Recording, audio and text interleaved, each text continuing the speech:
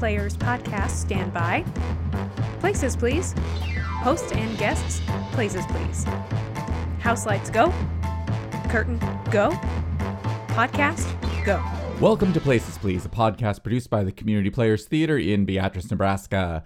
I'm Jamie Ulmer, Managing Artistic Director here at the theater. Jamie, you're not the Managing Artistic Director anymore, and this isn't your podcast anymore. What are you ladies and gentlemen, please welcome to the glamorous CP Podcast Studios, Tyler Rinney, the most frequent Places, Please podcast guest. What are you talking about, Tyler? Well, that much is still true, Jamie.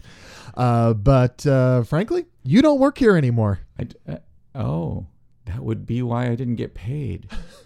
Yeah. So yeah, this is kind of a wait. But why didn't I get paid? Oh well, I got your paycheck too. Yes. So this is a kind of a bonus farewell episode of Places, Please. As the day that this podcast will be released, which will be February 28th. Is the last day that I am an employee of Community Players. And so this is kind of a little look back and don't let the door hit you on the way out edition of the podcast. So if you're looking for information about our show, skip this episode. And if you don't care about Jamie, really skip this episode. Exactly. If you have better things to do on the treadmill, skip this episode. But yeah, so Tyler is here to kind of turn the tables, as it were, on me and interview me a little bit about my 25 plus years here at Community Players and kind of what the future has in store for me. Yeah. So welcome as your first time in the guest chair, first and last, Jamie. Yeah. Should we switch places? yeah. Let's get up. That's good radio. Yeah. You'll get to sit in the nice, comfy chair, and I'll sit on the edge of the guest chair in the office. Perfect.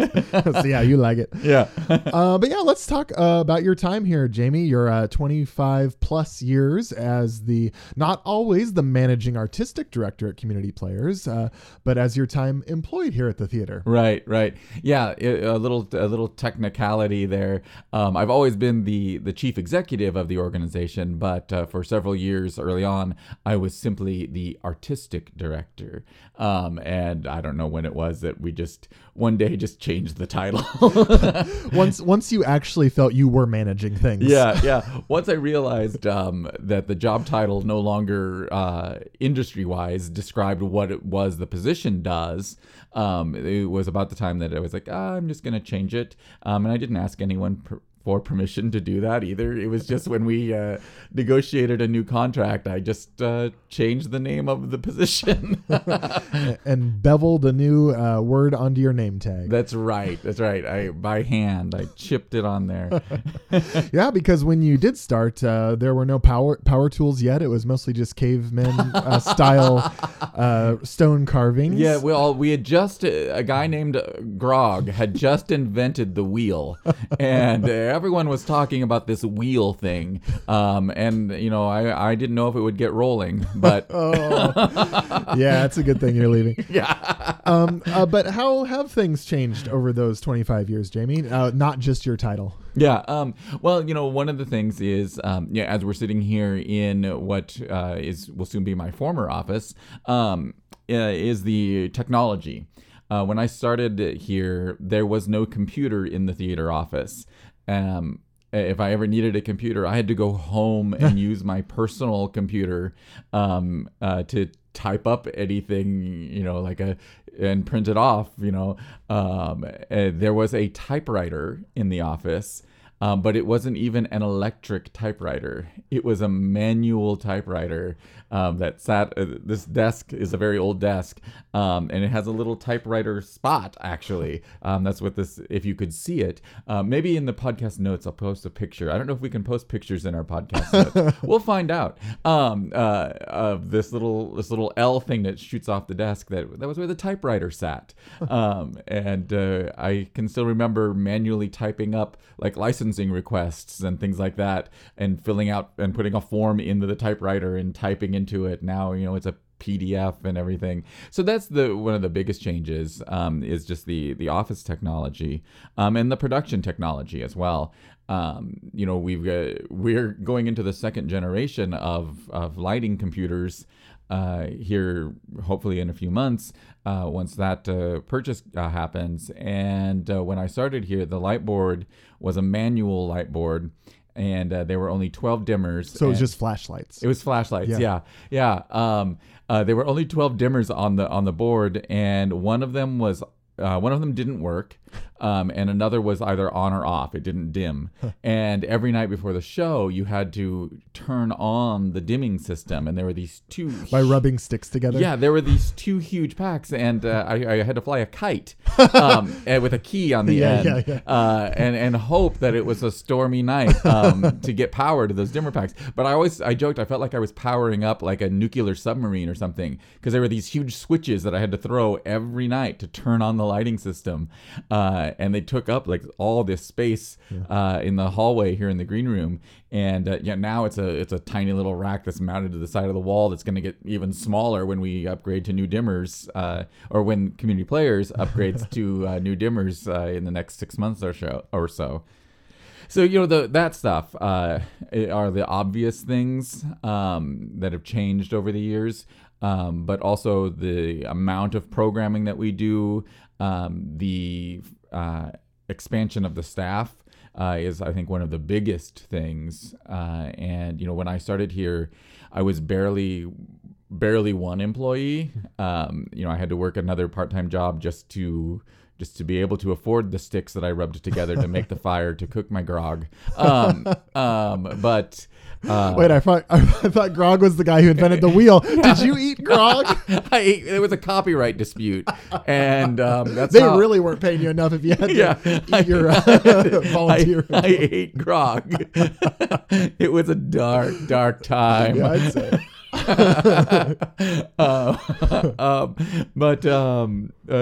So the expansion of the staff was a really big thing, because it was me and then a volunteer who would come in to run the box office, but only during the 2 weeks that box office was open for a show, and we only did 4 shows a season as opposed to the 9 in the current season. And so it was just me and Mildred Spilker, for those of you who remember her. And most of the time it was just me in the building. And it was I always said it was cruel and unusual punishment to force a theater person to work alone in a building with no windows, and at the time, no internet either. Yeah. No wonder you got the fish to keep you company. I know. The fish came much later. Oh man. Those were some of the big changes. In the first staff position we added, was the box office manager when we computerized the box office system, and Mildred decided that was the time for her to retire after 20 or 25 years of manually running the box office with these little steno pads where she kept track of. I have one, and it's in the historical files that I kept just for posterity.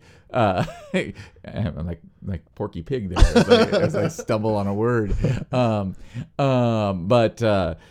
So when we switched to the computerized box office, that necessitated hiring a part-time box office manager, and then that position grew and grew and grew and grew and grew, and now this season it officially became a full-time job, and does a lot more than just run the box office. And then we added your position, the associate artistic director, to primarily coordinate education programming, which would be like 12 years ago now. 12 years now, yeah. So it grew to 3 full-time employees, and then our costume librarian is a part-time, a couple hours a week. We're eyeballing other staff expansions, and it'd be great if Community Players could make the numbers work to afford a part-time tech director to coordinate all of those things. So it's just a tremendous amount of growth over the years. But one thing that I've always felt, and I recently was talking with someone about this, is that one thing that has stayed the same is the fact that we've never compromised into thinking that what we do here is, quote unquote, just community theater. it has always been about producing theater and producing it to the most professional level that we were capable of. And some people would argue hit or miss on the professionalism or the polish of a product or of a show. But it was never accepting a limitation. It was always like, no, we can do better. We're going to push to really maintain high standards. That's part of our value statements that we wrote several years ago was professionalism and high quality and inclusivity. Were all going to be core values of this organization. And we really have pushed those over the years. And I think that's one of the reasons for the tremendous amount of success that the organization has seen. Yeah, and I think that stuff is only still growing. It's even interesting to look back at pictures of shows just within the last couple of years and just say, yeah, we're maintaining that and we're increasing that as we keep moving forward. Yeah. And and just implementing all of the new production technologies, but also seeing new faces and just keeping that positive energy and that welcoming environment. That's one of the things that we hear a lot from people, especially when they're first involved or they're coming down from Lincoln to do a show, that they really are like, wow, this is such a welcoming environment. There's some people who joke that they want to find jobs or husbands or whatever down here so they could move down here and just permanently do shows instead of commuting and splitting their time doing theater at a whole bunch of places. They're like, I just love it here so much. And they need a sugar daddy or something to just let them be here and do theater and have a great time. Yeah. Speaking of great times doing shows, do you have any specific fond memories of doing shows? I won't ask you what your favorite show is. Yes, that's a trap. That's a trap. But do you have any favorite memories from rehearsals, from going out on a Friday night after a show, of a specific opening night or interaction with a patron or a volunteer? Oh, my goodness. I mean, that's such a broad... It is. A broad question.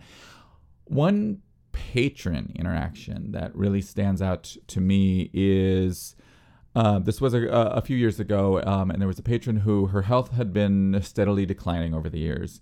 And she had renewed her First Nighter membership.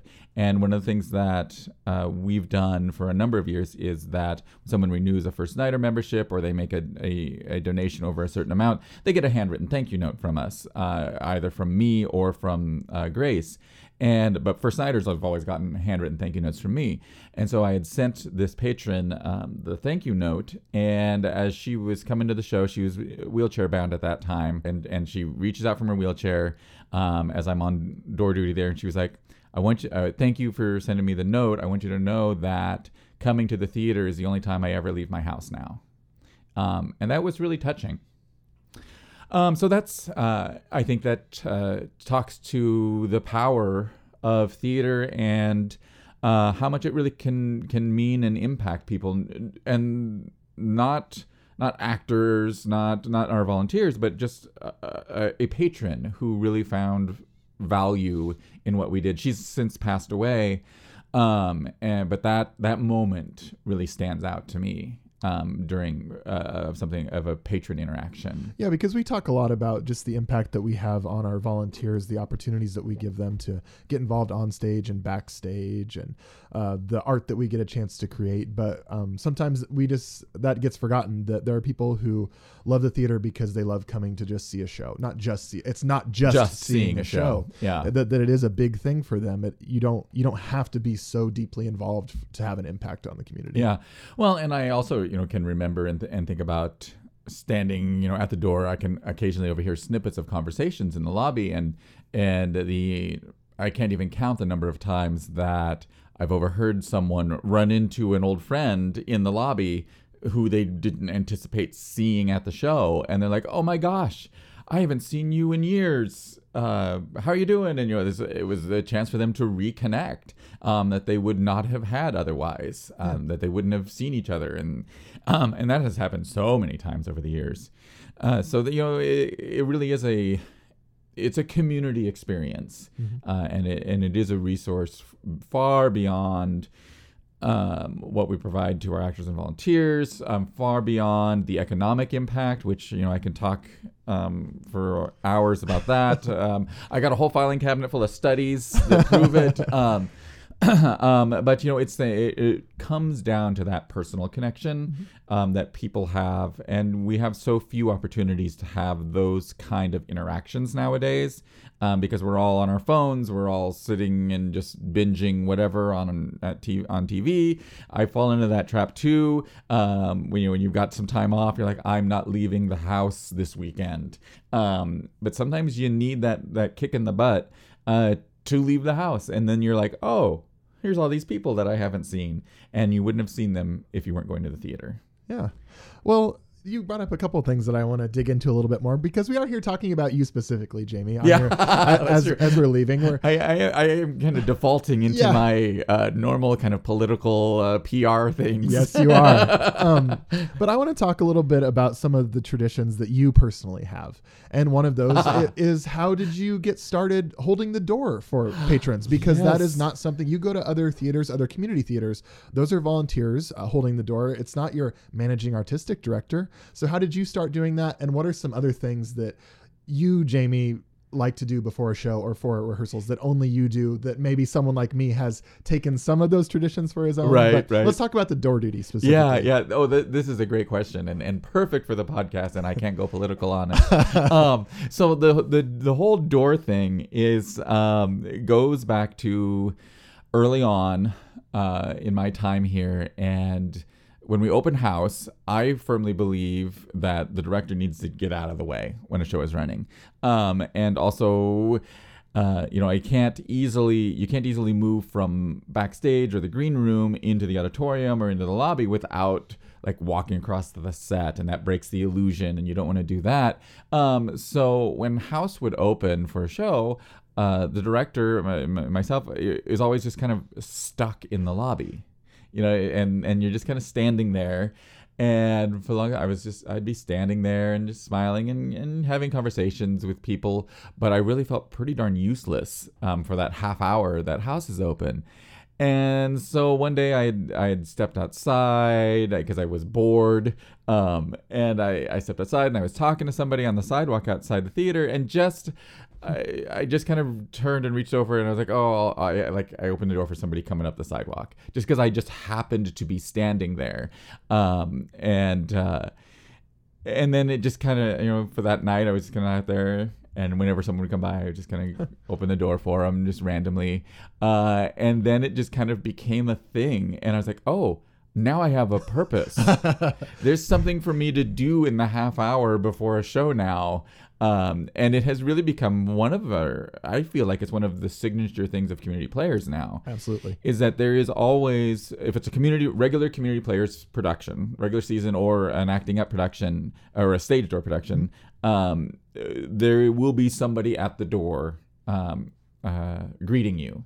And I think that really adds to that personal touch that this organization has. It helps that there's only the one door, because I've thought about continuing this tradition in my new job, but there's too many doors. I can't do it. So I'm just going to have to stand next to the box office and smile again. So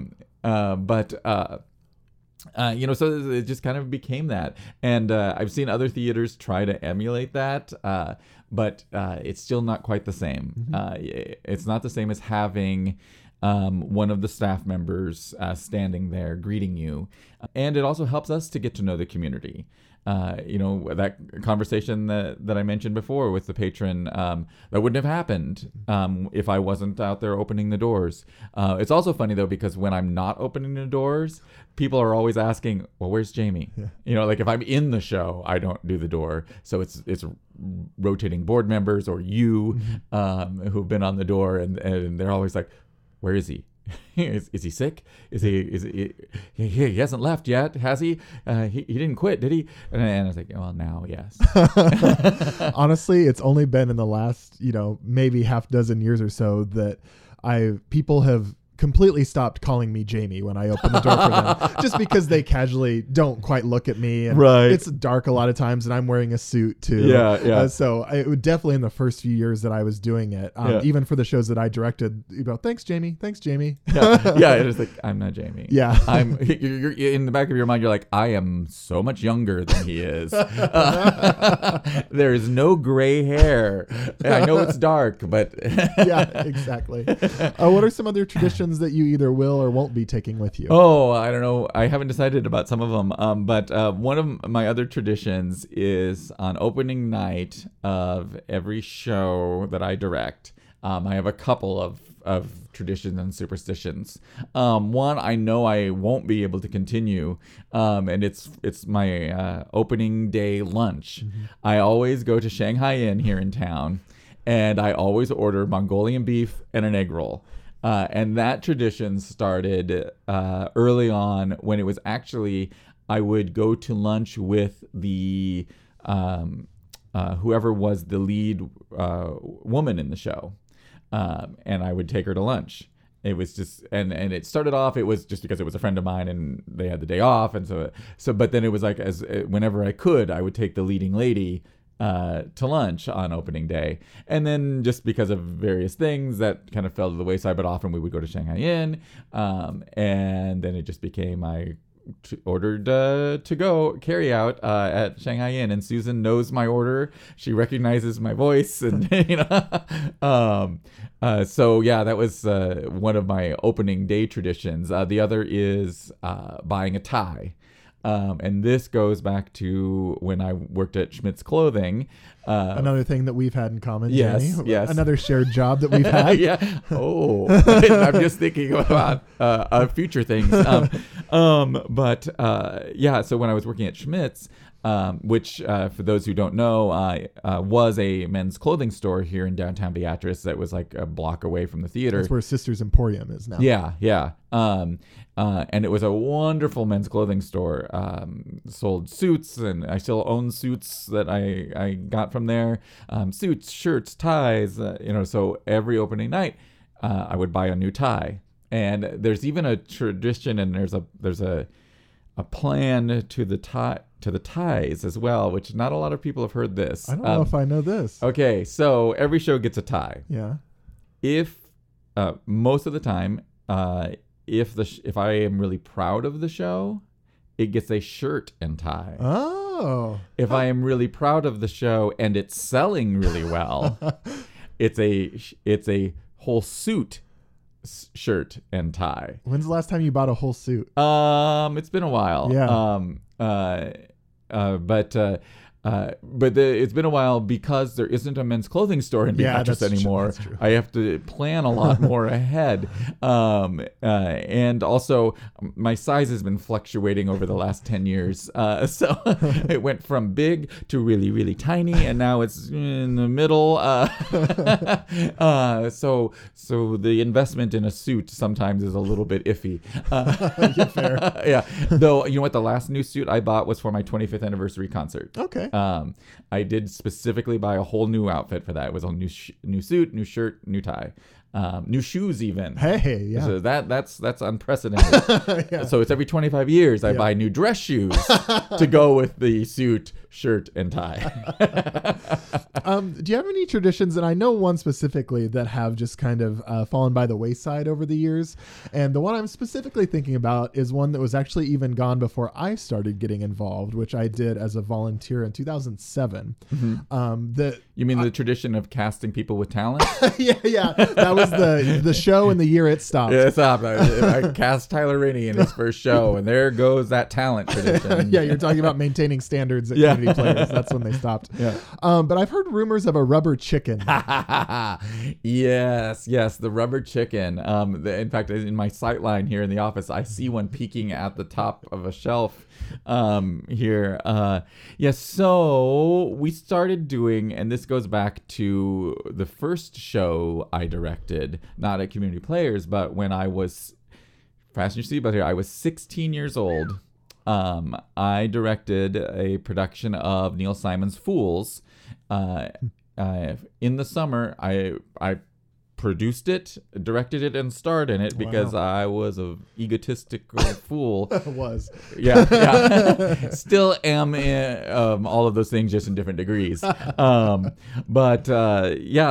one of the things that we did with that show was we had a rubber chicken hanging in the shop window in one of the town scenes or something. But then it became kind of this little tradition that there was on it. It evolved into, on the closing performance of every show, there would be a rubber chicken hidden somewhere on the set. And it would be placed somewhere so that it wouldn't disrupt the show. If you weren't looking for it, you probably wouldn't see it. But it had to be somewhat visible. And I never told the actors that it was going to happen. I was a naughty, this sort of thing, shenanigan I would not allow nowadays here, because I've gotten old and cranky. But we wouldn't tell the actors that this was happening. It would just be kind of like the rumor and the conversations in the green room. The actors would choose to warn or not warn the newbies that there was going to be a rubber chicken somewhere on the set. So it would be, like it'd be hanging in the set dressing, or hidden in a tree on the set, or there was one production, it was in a box. And so the actor opened the box and there was this rubber chicken staring up at her. And so that tradition fell by the wayside because it got to the point where it would be closing performance of the show, middle of Act 2, I'm hanging out in the lobby, and I suddenly realize, oh, crud, I haven't put the rubber chicken anywhere. And so I can still remember running around the side of the building like, okay, I know the perfect place. I'm going to put it in this prop before it goes on stage, or I'm going to hide it on this set piece before it comes in. And so when it stopped amusing me, that's when I'm like, this tradition can stop now. Yeah. So yeah, that's a tradition that has gone away. Another of my traditions that I did before I came here and continue to do is on first night off book. I always bake homemade cookies for the cast, and they are homemade from scratch. Occasionally, they are augmented with store-bought dough, but only when it's like a big cast. Yeah. But the main batch of cookies are always from scratch. There are times where that was the only time that my oven at home would be used for between shows. Like I'd bake cookies in the oven and then never turn the oven on until 2 months later when it's another night off book and I turn on the oven to bake cookies. But yeah, so that's another of my little traditions that one I will continue going forward on first night off book for every show that I direct. And I'll continue the tie tradition too. But yeah, and another of my kind of signature things is the stick. Which if anyone was at the anniversary event, I got presented with a new stick because I go through these sticks pretty frequently, and it's a story how the stick started happening too. It was the first show I directed here, which was a 6-person version of A Christmas Carol, and they had done Arsenic and Old Lace previously, and there was one of the police officer batons was just like sitting on the stage or sitting in the house or something. And so it was this wooden stick, a couple of feet long, and it had a little leather strap on it. When I was blocking and stuff, I just picked it up and I put the little strap on my wrist, and then I could just kind of flip my wrist and the stick would like pop into my hand, and I would just use it to point. It wasn't like I was threatening to beat anyone with it, but it was just a good visual aid for me to be like, okay, cross a little bit further, no, a little further, right there, yeah. It became an extension of my arm, and instead of like physically pointing my finger, and so that kind of evolved over the years, and the stick literally grew because the leather strap broke on that one after a year or so, and so then it was just a random like dowel that I grabbed from the shop, and that's how I started working with that one. And then we've gone through a few anniversaries of my tenure here. They've presented me with different sticks. But sometimes we've had to sacrifice the stick because I felt the stick was cursed. I was about to bring that up. That's my favorite Jamie's director stick story. Yeah. Is that there was a season or two that this is when I had been working here for a while, that we were really financially not doing the best, or attendance was really down, or both. And I just remember sitting in my office and just seeing you walk by with your stick, and then just hearing from the shop the sound of the saw going zzz. Yep. And he had cut it into 3 or 4 or 5 pieces. Yep. And took it out of the building. Yep. Yeah. And do you know what I did with it? Yeah, because I specifically remember you coming back and telling the rest of the staff, because you threw it into the Big Blue River. Yep. And I specifically remember the immortal words that you said to it as it drifted down the water. You said, "Well, you're Wymore's problem now." Yep. So if anything bad happened in Wymore around 2013 or so, Yeah, that's it's blame because Jamie of the on cursed that. stick that I sent down the river. Yeah. Yeah. Oh yeah, I'd kind of forgotten about that story until as we were talking about sticks, and then yeah. Oh yeah, every time your directing stick comes up, that is what comes to mind. Just because that cracked me up so much. Yeah, there was a show, and I don't remember what show it was, that we actually sacrificed a rubber chicken as well because the production just felt like it was cursed, just because technical things weren't getting done and the actors were struggling with lines, and I cannot remember. I think Heidi Krieger was involved in it, and Liz Clausen. But yeah, we performed a little ritual with a rubber chicken in the middle of the stage after a rehearsal one night, where we took drills and just drilled it apart and killed this rubber chicken. Did it help? I don't remember, but it was cathartic. It was certainly cathartic. Yeah. That's great. Yeah. Well, and speaking of cathartic things, it's a joke now more than anything. But we used to have production meetings with stage managers after a rehearsal, and we would come up to my office, particularly after they go off book. The actors would all be leaving, and the stage manager would come into my office. There would always be a bottle of Jack Daniels in my desk, and we would do a shot for having survived that rehearsal with the whatever craziness the actors were pulling that night. Well, I hope you leave that bottle behind when you go. Yeah. And speaking of that, what do you think that you, Jamie, have left behind here at Community Players as your impact, and what are you taking with you from Community Players? So beside that weird smell that won't go away, and the countless sacrifice sticks and rubber chickens, I think the biggest impact, I hope, that I am leaving behind is the sense of community, but also, like we said before, that sense of limitless professionalism. That we can think about growth and expansion and everything that this organization has achieved in the last 25 plus years. That growth continues to inspire the community, our board, our staff, our volunteers to continue to find new ways to grow, to impact our community, but to do so in a fiscally responsible way and in a way that really does respond to the needs of the community. It's one thing to have big, bold ideas, but it's also another thing to make sure that they work in the context of where you are, because then you risk alienating your community. And especially community theater is about its community.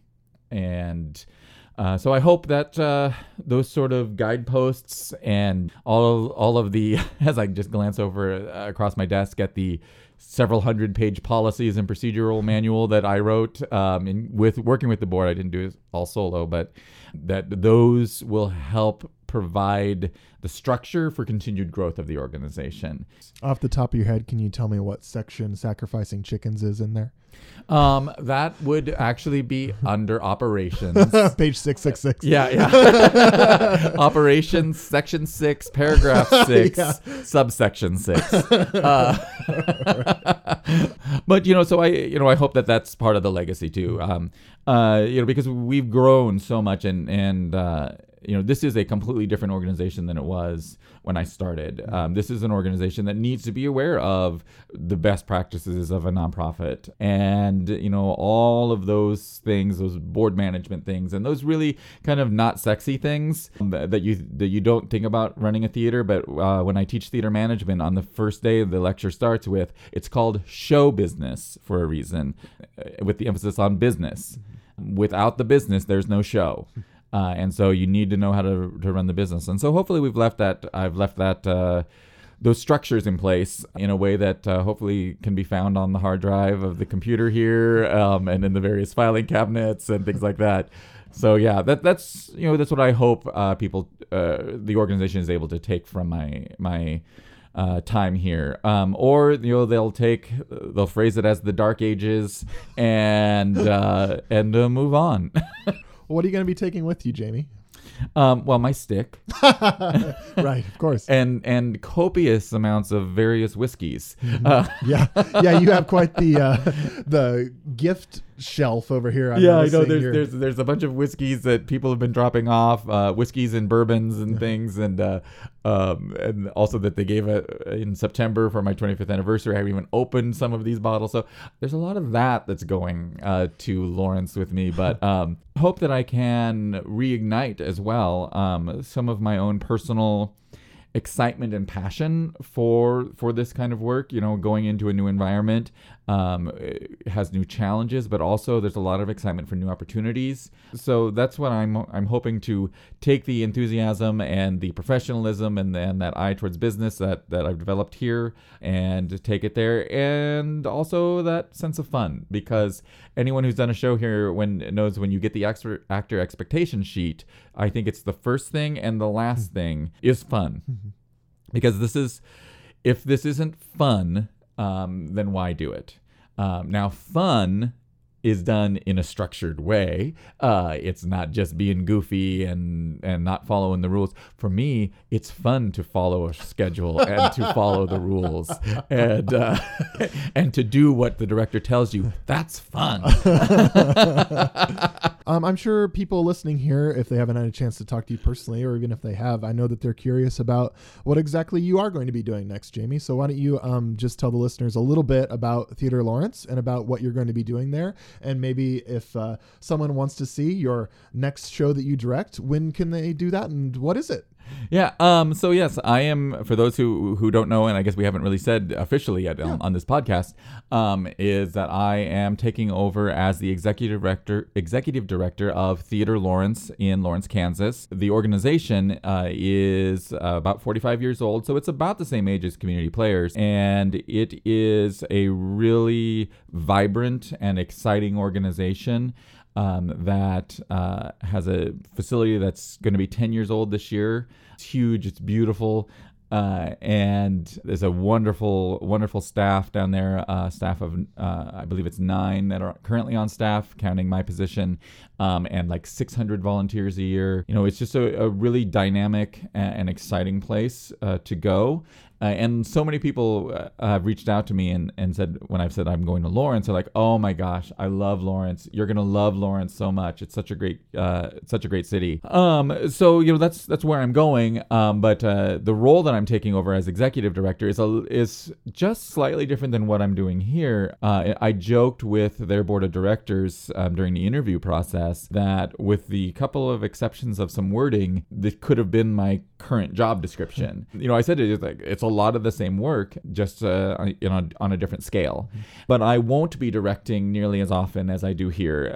Right now, I direct at least 3 shows a year, sometimes more. But down there, I'm going to direct a minimum of only one show a year, and then maybe we'll do more than that. But definitely not directing the 3 to 5 shows like it has been. I think there was a season where I directed like 8 shows, which was just ridiculous. So I'm not going to be directing that much. I'm really shifting more into the management side, but I'm also still the producer down there and in charge of season selection and supervising in the shows, kind of in a similar way that we do here. So yeah, and as to what the next show I'm going to direct, I actually don't know yet. Really?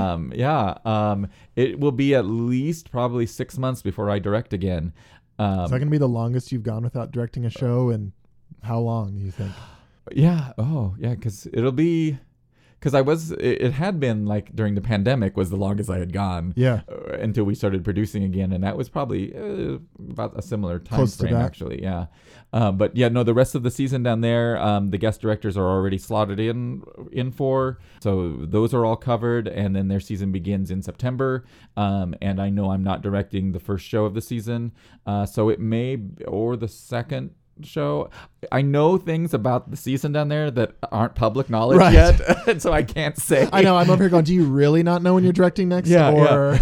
I know some of the shows in the lineup down there, but it's not public yet. Yeah, and you really don't know what you're directing. But I honestly do not know. Yeah. It may be Christmas before I direct again, so it will be a full year between me directing. So that will definitely be the longest since I was in college, depending on how you split the hairs, the gray hairs. And you know this too. Sometimes, when we're here and we're working in the office during the regular business hours, and then we go home, we have dinner, and then you come back to direct, and like in that time you go home, you're like, I don't want to go back to rehearsal. But then once you get to rehearsal and you start working, you're like, you look at your clock and suddenly 3 hours have gone by and you're like, whoa, it's 10 o'clock. We've got to wrap up and let you go. Heck, I even had that last night. We're recording this on February 10th. It's opening night right now of Murder on the Orient Express. And I even said last night, I was like, oh, I don't want to go to final dress. I've watched the show almost every night this week. It's fine. I don't need to watch it again. And I'm so glad that I went and watched the final dress rehearsal last night. There wasn't, once it was here, there was not a time where I'm like, I wish I was home packing or playing with my cat or whatever. One reason why I really do love this work is that once you get in there and you're doing it, it is just, it doesn't feel like work. Even when it is work and you're like doing a 14-hour day and it's tech week and you're exhausted because you hung lights all weekend and you're trying to get or you're painting something and you're trying to get a special effect to work out and you put in 80 some hours in a week, you're still like, but I get to do this. Yeah. It does really balance out. Yep. And it's just a tremendous opportunity. And I just have to say it's been a wonderful opportunity that this organization and this community has given me for all these years. Mm-hmm. I mean, when I graduated college, I didn't think I would be doing theater as a profession ever. I thought I would be working with all volunteer community theaters and somewhere, and it hadn't even really dawned on me that you can make a career doing community theater and a really, really fulfilling career working in the community theater sector. Yeah, and I guess just personally, Jamie, I want to say thank you for having me as a guest so many times on this podcast. Yeah, well, yeah, I still have to get you your punch card. Yeah, that's right. There's a sub sandwich for you in the refrigerator. That's right. It's been there for 2 weeks, but it's yours. It's yours. Mine, yeah. But also beyond that, and this episode is not about me, but thank you for casting me in my first show so long ago. Yes. I really come back to what an impact that just us as directors have on just casting someone from the community or a community really has on someone's life. And for me personally, it's meant getting to know so many great people and also leading to a career here as well. And just everything that you've taught me over all these years, and not only working with you as a director when I was a volunteer, but working with you as a fellow staff member. I just want to thank you so much for everything that we've had a chance to share here at Community Players. Absolutely. I just also want to say to you, thank you for being such a good collaborator on all of our stuff over the years. Between the shows that you've directed, the shows you've written, the graphics that you've designed, the set painting and all that stuff, you've been a great partner within the organization, and have been a really good part, a key element of the growth that we've had. Oh, thanks, Jamie. I really appreciate that. Yeah, you're welcome. Yeah, was there any last things, words of wisdom you wanted to leave me and the listeners and community players at large with, Jamie? Well, like I said earlier, I just want to say thank you so much to the community, to the various board members over the years, to the volunteers, to the rest of the staff. Thank you so much for all of the opportunities you've given me, all of the friendships, the Friday nights going out after rehearsals, which is a tradition we didn't even talk about, and the hangovers. But I do truly, from the bottom of my heart, appreciate all of that. And it's not like I'm going to forget about everybody. 25 years is a long time and a significant portion of not only my career, but my life. So I do want to say just thank you so much for everything. And I won't be a stranger, as the cliche is, it's not goodbye, it's just see you later. Mm-hmm. And the final bit of wisdom that I want to impart, that famously I've imparted to some actors on their thank you notes. And so I just say it to everybody. Now, going forward, don't suck. And if you've gotten that note, you know. Well, there'll be someone here to get the door for you when you come back. All right. Well, thank you, Tyler, for coming in and reversing chairs here on the last episode. Of course. And so now we'll just wrap up the podcast by saying... Places Please is a production of the Community Players Theater located in downtown Beatrice. Learn more about all of our programming at BeatriceCommunityPlayers.com. Follow us on Facebook, on Instagram, and once in a while we post something on Twitter as well. Thank you very much, and we'll see you at the theater. Curtain in, house lights up. Thank you, podcast. Make sure to reset your props and hang up your costumes. But you won't. You'll be gone. But I won't see you.